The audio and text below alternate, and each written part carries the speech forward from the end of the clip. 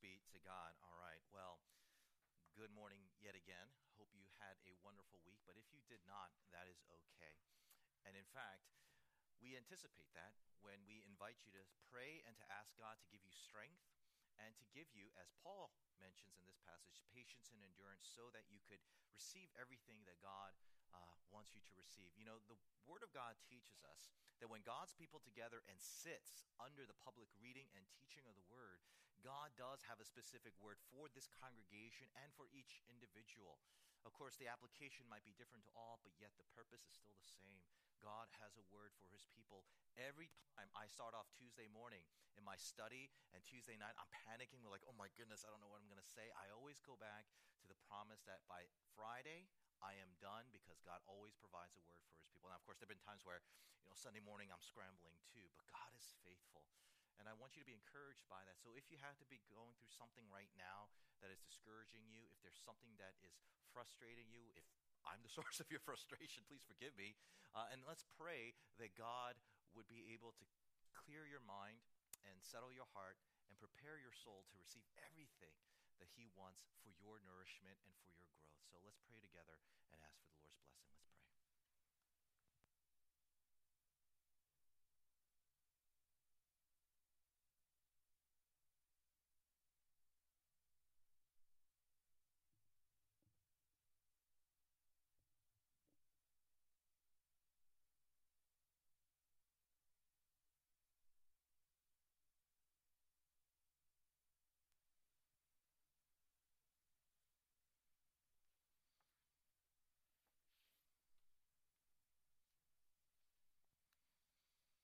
And Father, as we have now lifted up to you all of our burdens and all of our struggles and frustrations with what's going on in our lives, what's going on in our families, our work life, or maybe even in our church, we pray, Lord, that you would help us to stay focused on you, help us to have a level head, that we would be open and receptive, and give us teachable hearts, humble us, so that we could receive everything that you desire for us to receive in today's word.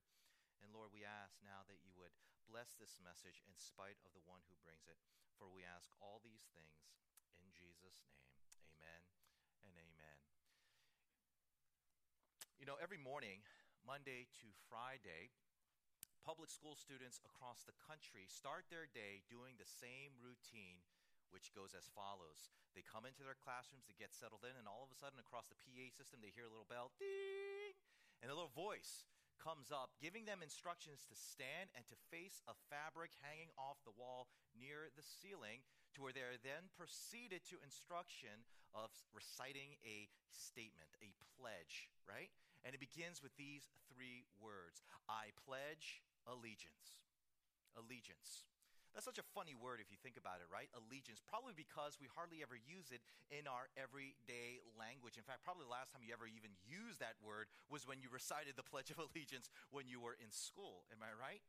But don't let your infrequent usage of that word cause you to conclude that therefore that you have no allegiances. Oh no, every person that walks on this earth has allegiances, whether they realize it or not. Because after all, what is allegiance? What is that word allegiance all about? Well, if you look up that word in any standard dictionary, you'll come across a definition that probably sounds something like this: loyalty or devotion to some person, group, cause, or the like. Allegiance, defined as loyalty or devotion to some person, group, cause, or the like. What is allegiance? It's being devoted. It's being loyal to some person or to some cause or to some institution, whether it's the person that you're married to, whether it's to the company that you can't live without their products, or whether it's the country that you are proud to be a citizen of. Oh, yes, indeed. Every single person that walks on this earth better indeed has allegiances in their life. And this is especially true when it comes to the Christian. What's that? Yes, if you are a follower of Jesus, you are claiming that you have a preeminent allegiance that you are ultimately loyal to. But what exactly is that, Pastor John? What do you mean by that? Well, that's what today's message is all about. But first, we're continuing our sermon series that we do at the beginning of every new year, entitled Vision Series. And the whole point of this series is take a look at our vision statement and take a close look at the various core components of what makes up this vision. And again, if you are unaware of what our new vision is, here it is again. Please look up on the screen, and it goes as follows. NCF exists to bring hope to our broken world through men and women who grow up in the gospel by courageously displaying their allegiance to Jesus through their priorities, family, and work life, and their compassion to the poor. Number 2, selflessly invest in personal relationships in order to share the gospel within their various social networks, which we call oikos, not oikios, or however you put it.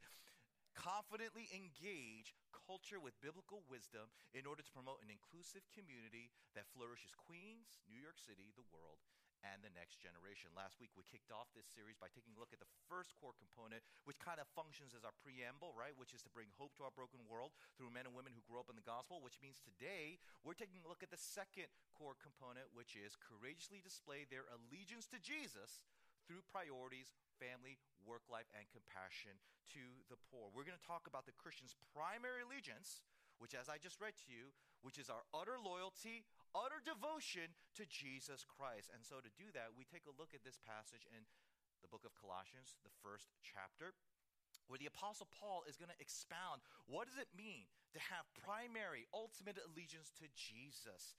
Well, as we take a look, there are 3 things that Paul is going to instruct us when it pertains to our allegiance, and they are as follows. Number 1, you must publicly display your allegiance to Jesus. If you want to be a genuine follower of Christ where he is your preeminent allegiance, number 1, you have to publicly display your allegiance to him. Number 2, you must be willing to suffer for your allegiance to Jesus. You must be willing to suffer for your allegiance to Jesus. And number 3, you are capable of allegiance to Jesus through faith in the gospel, okay? You must publicly display your allegiance to Christ. You must be willing to suffer for your allegiance to Christ. And you are capable of having allegiance to Jesus through faith in the gospel, all right? So let's jump right in. Number 1, you must publicly display your allegiance to Jesus. Read again with me, if we could have our passage up, the first half of verse 9, which reads as follows. And so, from the day we heard, we have not ceased to pray for you. Pause right there. Your attention, please. Paul begins our passage by stating that he has heard something. Specifically, he heard something about the Christians living in the city of Colossae, the Colossians, okay? And what exactly did he hear about them? Well, thankfully, we don't have to take an educated guess, because if you go up to verse 3, which we didn't read, but we'll read in just a moment, he clearly tells us what he heard about the Colossians, and it reads as follows. We always give thanks to God, the Father of our Lord Jesus Christ, when we pray for you, since we heard about your faith in Christ Jesus and the love that you have for all the saints. Turns out the Apostle Paul heard about the Colossians' faith, a faith that created outward transformation that manifested in their relationships with one another. Now, why is that such a big deal? Why is that something that Paul wants to spotlight in our passage? Well, here's what you may not know. The people that Paul is writing to, the Colossians, these are people that he has not personally met. In other words, Paul has never encountered, he's never personally interacted, he's never personally discipled, he's never personally influenced the people that he's writing to, known as the Colossians. And because that is true, what does that mean? It means that these Christians living in this city known as Colossae lived out their faith in such a way to where people who did not even personally know them knew about their faith. They heard about it. In other words, these Colossians publicly displayed their faith openly to where people outside of their immediate circle knew about it. And this right there is the first principle that you need to apply, Christian. If you consider yourself a genuine follower of Christ, someone who is loyal to Christ, someone who is devoted to Christ, someone who has allegiance to Jesus, your faith in Jesus has to be a public faith. And what I mean by that is that your allegiance to Christ must be so obvious that the first thing people hear about you before you even hear about them who hear about you is that you and Jesus are like this, okay?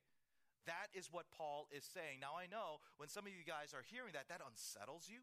That makes you uncomfortable. You don't like the idea that the reputation that precedes you due to your devotion to Jesus is that you are this Jesus guy, right? Because when you think about that, it just conjures up these kind of negative stereotypical images of Jesus freaks that are popular in our culture and yet not flattering to us. I don't know, maybe someone like Ned Flanders from The Simpsons, kind of like that out-of-touch Christian who's kind of a loser geek guy. Like, oh yeah, there's that Ned guy, he's all into Jesus.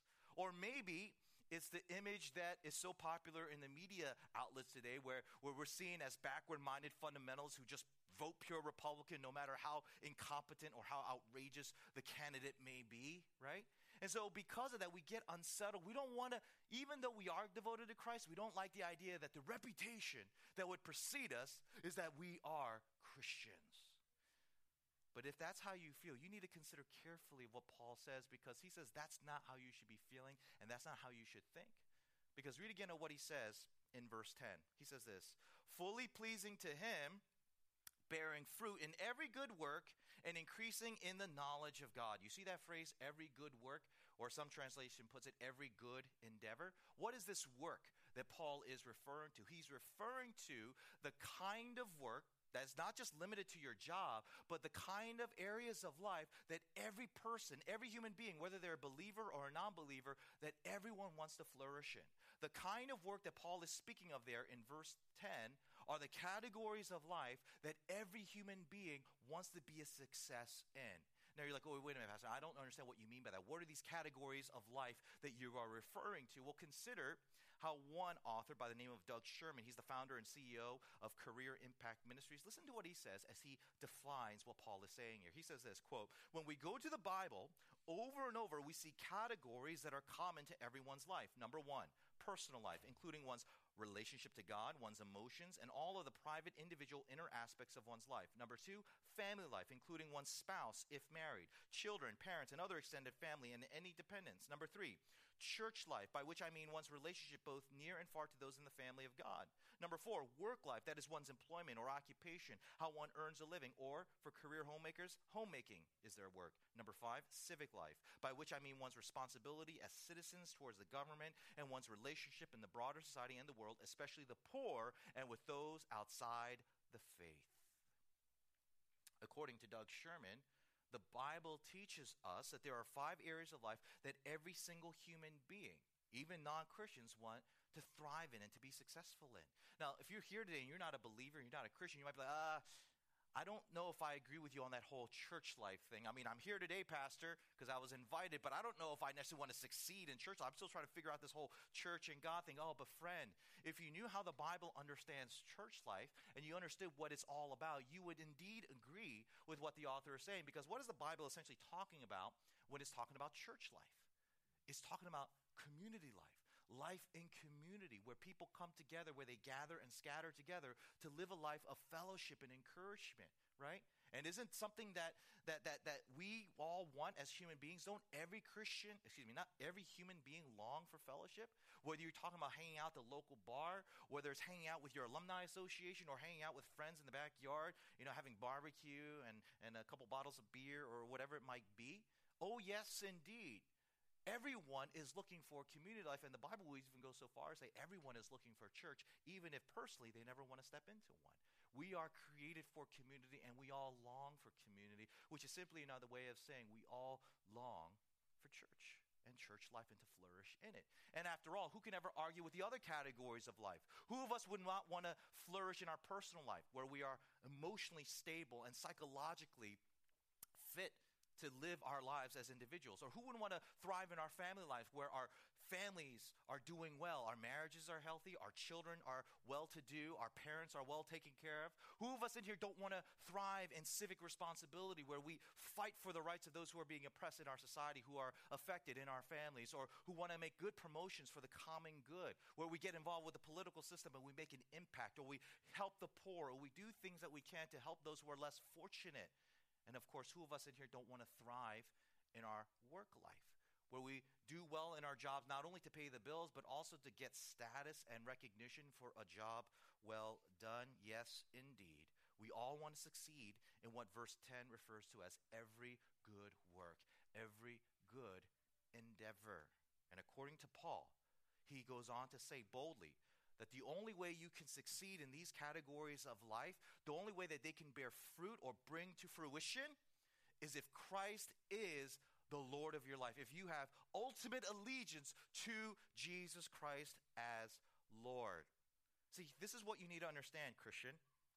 When I say, or when Paul says, that you must publicly display your allegiance to Christ. He is not saying, for example, that every time you have a family gathering, you preach a sermon or you try to sing a hymn to encourage your brother or sister to start coming to church or things of that nature. It does not mean that when you're working that you blast Christian radio as you're typing so that all your coworkers walking by will know that you are on fire for Jesus. It doesn't mean that when you go to vote at your local school that you wear a massive t-shirt that says Jesus is Lord and you pray for 5 minutes very loud for everyone to see before you go into the voting booth.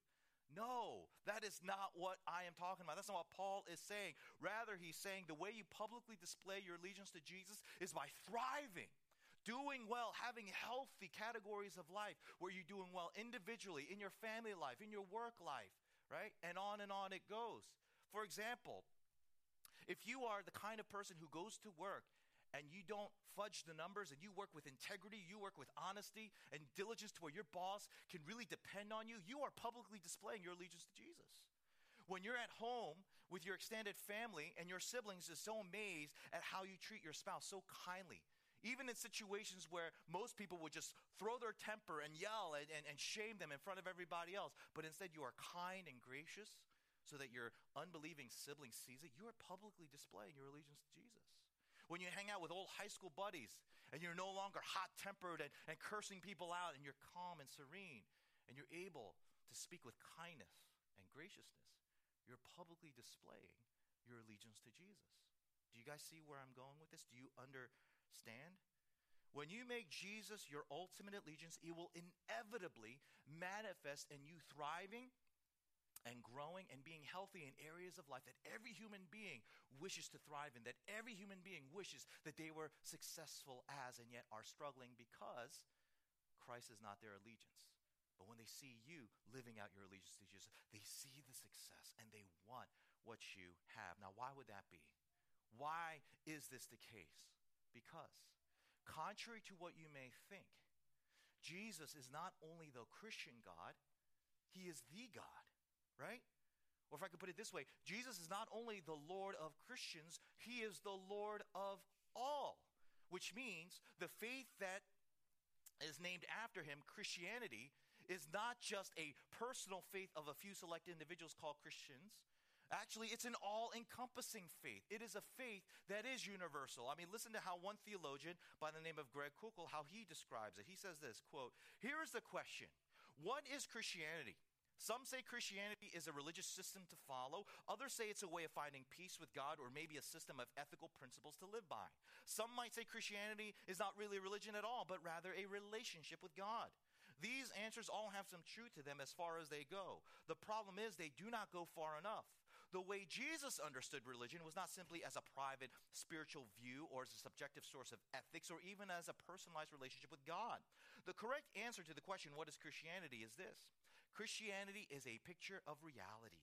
It is an account or a description of the way things really are. It is not just a view from the inside of Christians' personal feelings or religious beliefs or spiritual affections or ethical views. It is also a view of the outside. It is a view of the world out there or of how the world really is. What's he saying? He's saying that the Christian faith is a faith that actually corresponds to reality, which means if you make the one who's the center of this reality, Jesus, the one who you're primarily allegiance to, you have primary allegiance to, then you will flourish in the reality he is Lord of, which is reality. Do you guys understand that? If you do, then you will understand how we as Christians have the opportunity to be a source of tremendous blessing, not only to each other, but to people outside these walls, where we can be a source to those who don't believe in Christ and yet know us, where we can have an influence in our workplaces, in our homes, in the city that we live in, amongst the neighbors that we live amongst, right? That's the implication. That's the mission. I hope you understand this because here's the sad reality. We're not doing a good job at this. In fact, we're doing quite poorly. We are not a source of blessing. We are not examples to follow. We are not sources of wisdom to pass on to people, right? Why is that? Why are we failing in areas where God has called us to thrive in? Well, this leads me to my next point. You must be willing to suffer for your allegiance to Jesus. Read again verse 11 of our passage where Paul writes as follows, "Being strengthened with all power according to his glorious might for all endurance and patience with joy." Pause right there. Your attention. Paul is telling us, if you hadn't picked up on it already, is that he is praying for the Colossians, okay? And we just read what he's praying for in their behalf. He's praying that God would give them supernatural strength for two things: for endurance and to be patient, right? For endurance and to be patient. Now, let me ask you, think back the last time in your life where you had to endure and you had to be really, really patient. Can you just think back for a moment in your life where you had to go through those two things in a situation, right? Was it a situation that you were enjoying? Was it a situation, a moment that you hope never end? You're like, oh, patient and endurance, yes, please let this never end. No, probably not. Isn't it usually that when we're in a situation where we have to be patient and really enduring that we're miserable? Case in point, personal example, back when my wife and I were dating, we were long distance. I lived in Seattle, she lived in Boston, and so throughout our courtship, we would take turns once a month to fly across the country. And in one situation, I was flying out to her, to Boston. And I was just so excited. I was flying out Monday morning. I couldn't take the red eye because, I was late doing stuff at church. But I remember taking the first flight I could to Boston from Seattle. It was like a really early flight. It was like, I think, 7 a.m. So I got to the airport at like 4. Here's the thing. I was incredibly sleepy, and I was incredibly hungry. So what did? I did what any normal, smart, brilliant man would do at that time. I had a big cup of coffee, and I had a massive breakfast burrito, very spicy. And then I boarded the plane. And so I got seated right in the middle of the plane, where I'm furthest away both to the front bathroom and to the back bathroom. And I was sitting on the window seat next to a person, let's just say, was kind of a challenge to get across, right? As soon as the plane starts taxiing, without warning, I hear and I feel a rumbling. It's like, I was like, oh, without warning, like cramps, but pain beyond what I thought was fathomable, just started like sharp pain, right? And I start sweating, and here's the thing, we're already taxiing, right? And so what am I doing? I'm praying. Jesus, give my colon patience and endurance, is what I was literally praying, right? I was like, God, if you just get me through this, I swear, And I knew, like, I just had to endure like 10 minutes, because that's typically the time where it takes for it to taxi and to fly and to descend to a certain level, and the unfastened seatbelt sign is off. Like, okay, I can just make it, right? As soon as we're taxiing, we stop. Like, what happened? And then, of course, the pilot goes, sorry, ladies and gentlemen, this is your captain speaking. We're actually behind 5 minutes, so we'll just have to stay right here, and we'll have the AC going, and we'll be just fine. I'm like, oh, God. So I'm, like, sweating profusely. And I'm praying, patience, endurance. God, give me patience, endurance. What's the point? The point is this. Patience, endurance in a situation is hard to stay in, right? Situations where you have to endure, where you have to be patient, it's very hard to stay in that situation. And believe it or not, the Colossians were in a situation like that. See, even though the Colossians knew they had an opportunity to be a source of blessing, a source of wisdom to the people of Colossae, to the city of Colossae, here was the situation. The people of Colossae did not want their blessings, at least not the kind that they offered to the city. They're like, no, thank you. You keep your Christianity to yourself. We don't want any of this notion of Jesus is Lord. Thank you very much. Why? Why? For one reason and one reason only. Syncretism. What? Syncretism. What's that, Master John? Well, let me read to you a definition of the word that we get from the Pocket Dictionary of Biblical Studies. Listen to what it says. Syncretism, a blending of varied and often contradictory tenets and practices from various religions into one system, or simply adapting and assimilating foreign ideas and practices into one religion. See, here's what you need to understand. The city of Colossae was like the city of New York. It was a cosmopolitan city, which means it was a diverse city of many different beliefs about anything and everything under the sun, including religions. The city of Colossae had tons of various beliefs, tons of various religions, the various faiths, various lords, okay, that people worship. In fact, one of the main reasons why New Testament scholars believe Paul wrote this letter in the first place is because the Colossians in this church were being tempted to syncretize some of their core beliefs of Christianity, such as Jesus is Lord, and to mix it with contradicting non-Christian beliefs like worship angels. You should worship angels. Like, what? Yeah. You see, the Colossians were being tempted. They were being pressured by their society to not be so, quote unquote, exclusivistic, right? Because after all, we're a cosmopolitan city. Who are you to say that your particular religion is the religion? Who are you to say that your particular Lord is the Lord? And because the city did not like this notion of what Christianity was said about Jesus, that he is the Lord of all, the city and its officials passed laws, laws and certain obligations to where they pressured Christians in that city financially, legally, culturally, to be like, you better get your act together, okay? You need to be more inclusive, and you need to embrace more faiths, because not only do we not want you to impose your exclusive Lord on everyone else, we want to impose on you this notion of inclusivism, where everyone is accepted, everyone is tolerated, no matter what your belief may be with regard to religion, with regard to sex, with regard to identity, any of that stuff. You need to embrace it all. And as a result, the Colossians were being tempted. Should we incorporate some of these ideas into our practices? Should we have a church service where we venerate, an alternative Lord, or that we should also worship angels as well as worship Christ as Lord? Syncretism. Now, some of you are hearing that and you're like, Pastor John, I don't know. I kind of agree with the city of Colossae on this one, right? Because we live in a time and age that's very similar to this time in the city of Colossae, where it's all about inclusiveness. It's all about tolerance, right? And that if you are a decent human being, you wouldn't impose and you wouldn't make these public displays of exclusive claims that your particular view of life and of God and of everything is the right way, right? Case in point, right now in our society, what's a hot button topic? Identity, right? Identity is a very hot topic right now. Our culture is telling us that we need to be accepting of people who claim an identity where when we first encounter them would not be so obvious to us, whether it's their gender identity, whether it's their sexual identity, whatever pronoun that they want to be known as, right? And again, you hear that like, oh, what's wrong with that, Pastor John? Isn't that a good thing? Isn't that tolerance? Isn't that non-judgmental acceptance? It's a great question, to which I would respond with my own question, and that is, how far are you willing to tolerate to live out consistently this principle of being completely tolerant, of being completely acceptance at all costs? How much are you willing to tolerate with regard to unadulterated tolerance and full-on acceptance? For example, what would you say about this gentleman, Paul Walsh? This is a real person, by the way. Paul Walsh, 54-year-old Canadian man, right, now identifies himself as a 6-year-old little girl. No kidding. He now calls himself Stephanie, a 6-year-old child. And there was a report done on him a couple years ago in Canada. I want to read to you a portion of that newspaper article that gives you full background story to his situation.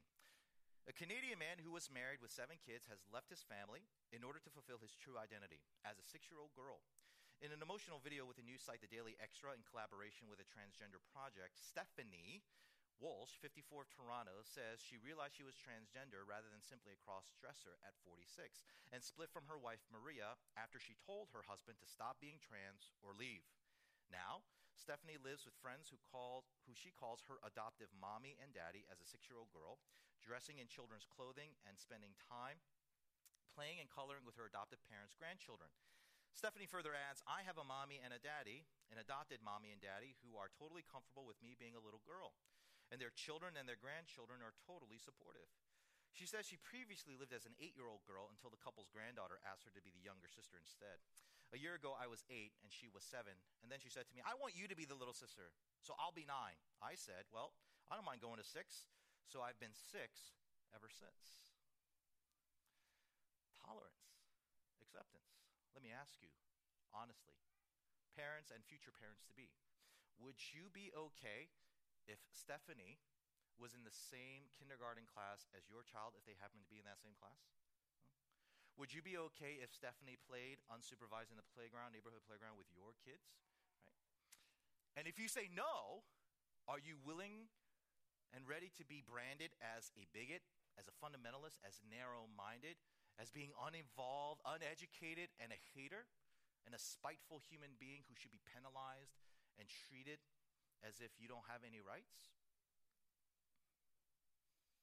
You see, inclusivism and tolerance as it's defined in our society initially sounds like it's only about being accepting of others, which no decent human being would be against, right? Of course not.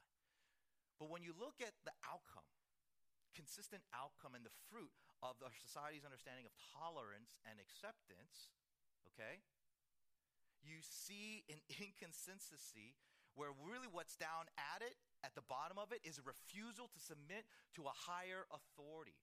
If you really want to understand what is driving our culture's understanding of of tolerance and full-on acceptance, is a refusal to recognize that there is a Lord that we are called to submit to. No, the only Lord that I am to submit to is my own lordship, right? I am my own Lord. I define my own identity. I define who I am, or at least my feelings do, right? I am my own Lord. I have no other Lord above me. So who are you to tell me that I am something that my feelings or my sense of emotions is telling me contrary to, right? Because this is the cultural climate of our day, it takes a lot of courage to live your life with the conviction that there is an absolute authority that humanity has to submit to, that there is someone who is Lord of all. Because don't misunderstand, when you attempt to publicly display your allegiance to Christ, when you try to live your life not to where you are your own authority, but you are to submit to an authority that's not just your personal authority, but the authority of all, the response that you're going to get from our society is mistreatment due to being misunderstood that will result in being misaligned. Again, when you attempt to live out your faith under the lordship of Christ, where you try to publicly display that, right, you are going to be mistreated because of the misunderstanding that results in you being misaligned. But Christians, this shouldn't surprise us, right? Sometimes I do get discouraged when I hear Christians saying, I don't understand, Pastor John, why my rights are being taken away from me. I don't understand why people are persecuting me for my faith. I don't understand why people don't like me. And I work so hard to get people to not dislike me and to not hate me. But Christian, do you not read Scripture? Do you not remember what Jesus said, what he promised to us would happen when we choose to make him our Lord? John 15, listen to what he says. If the world hates you, remember that it hated me first. The world would love you as one of its own if you belong to it, but you are no longer part of the world. I chose you to come out of the world, so it hates you. Do you remember what I told you? A slave is not greater than the master. Since they persecuted me, naturally they will persecute you. And if they had listened to me, they would listen to you. They would do all this to you because of me, for they have rejected the one who sent me. Why does the world hate you? Is it because you're a fundamentalist? Is it because you're narrow-minded? Is it because you're a bigot? No. Because it hates the one who you call Lord, the one who sent Jesus, right? Our master, and we are the slaves, and we're not greater than our master, right? What's the point? The point is this.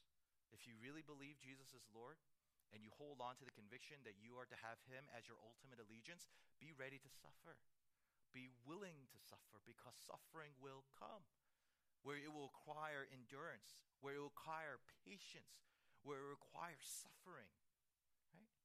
Now, some of you hearing is like, Pastor, I'm sorry, but this is really hard. I don't know how I can put myself in a situation where I would put myself or my family in a situation where we would suffer. How can I do this? Jesus is my Lord. I do want to live my life as if he's my Lord, but how can I do that when it's so hard? When I could lose so much, and when so many people will misunderstand me and hate me through their misunderstanding of me? Great question, and this leads me to my final point. You are capable of allegiance to Jesus through faith in the gospel. Read again with me verse 13 of our passage where Paul writes, and it is hot, sorry folks. He has delivered us from the domain of darkness and transferred us to the kingdom of his beloved Son, in whom we have redemption, the forgiveness of sin. Here Paul tells us how we're capable of having our allegiance to Christ, even in the midst of such suffering. And surprisingly, it's not anything that we have to do. No, God has to do something for us. And what does he have to do? Verse 13, God has to transfer us from the domain of darkness into the realm of the kingdom of his Son, where he is the king, he is the Lord. Here's the question. How does God do this transference? How does he transfer out from darkness to the kingdom of his Son? It's through the gospel, right? The gospel. What is the gospel? The gospel is the good news that says That even though all of humanity sinned against God and rejected God as Lord so they can live out their selfish, self-absorbed, narcissistic life, nevertheless, God was unwavering in his love for you. A love that manifests in his desire of wanting you to flourish, of wanting you to be successful, of wanting to bless you. God loved you with that kind of flourishing love to the point where he remained loyal to that commitment even when you were disloyal to him.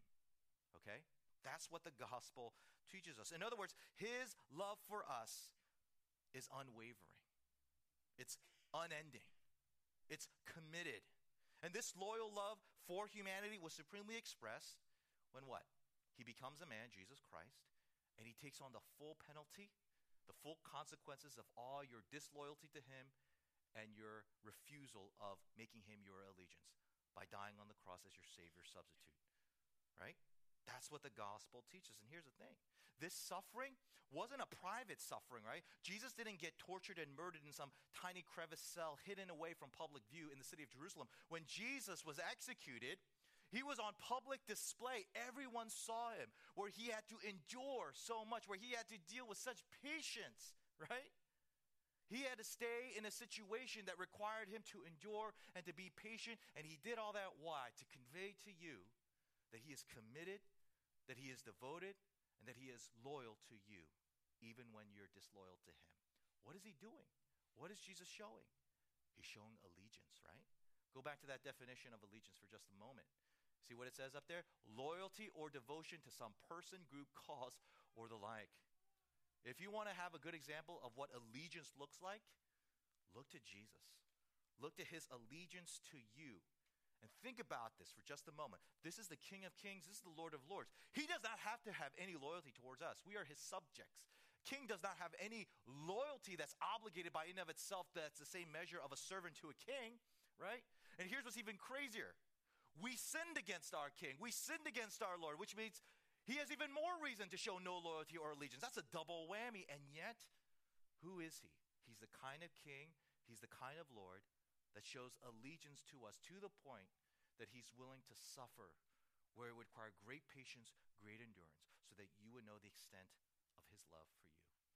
See, when you understand what Jesus was willing to endure, the patience that he was willing to exhibit on the cross so that you would know the extent of his allegiance to you, then and only then will you find the desire, the motivation, and the power to maintain your allegiance to Jesus no matter how much you would suffer, no matter how impatient you feel, no how much you want to give up, because you know Christ did so much more to maintain his allegiance of love for you. Here's the question. Do you get that? Do you understand that? I hope you do. We're about to finish today's message, but before we do, would you allow me to suggest some practical steps, next steps, that you can think through as possible sources of applications for today's message, and here they are. Number one, ask yourself this question. Have I made Jesus Lord in those 5 areas of life that I talked about? In other words, think about your personal life, your private life, your family life, your work life, and all this stuff, right? Civic life. In each of these 5 areas, is Christ really the Lord? For example, who are you when no one is looking, right? What are you browsing when no one is aware that you're on the computer? Right? What are you doing when you're at work and there's no supervision? Right?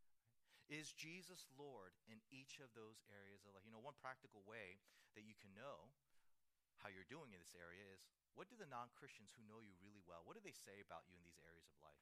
Are they encouraging? Are they blessed? Like, wow, man, I love how you do marriage with your wife. I love how you work so faithfully. Or could it be like, aren't you supposed to be a Christian? Why are you taking the pencil? Why are you taking the stapler home from where? I don't know. You know, I'm just coming up with stuff I'm very bad on my feet like this, right? What do the non-Christians in your social, what are they saying about these 5 areas of life as they witness you and as they know about your claims of Christ as Lord of your life? Huh?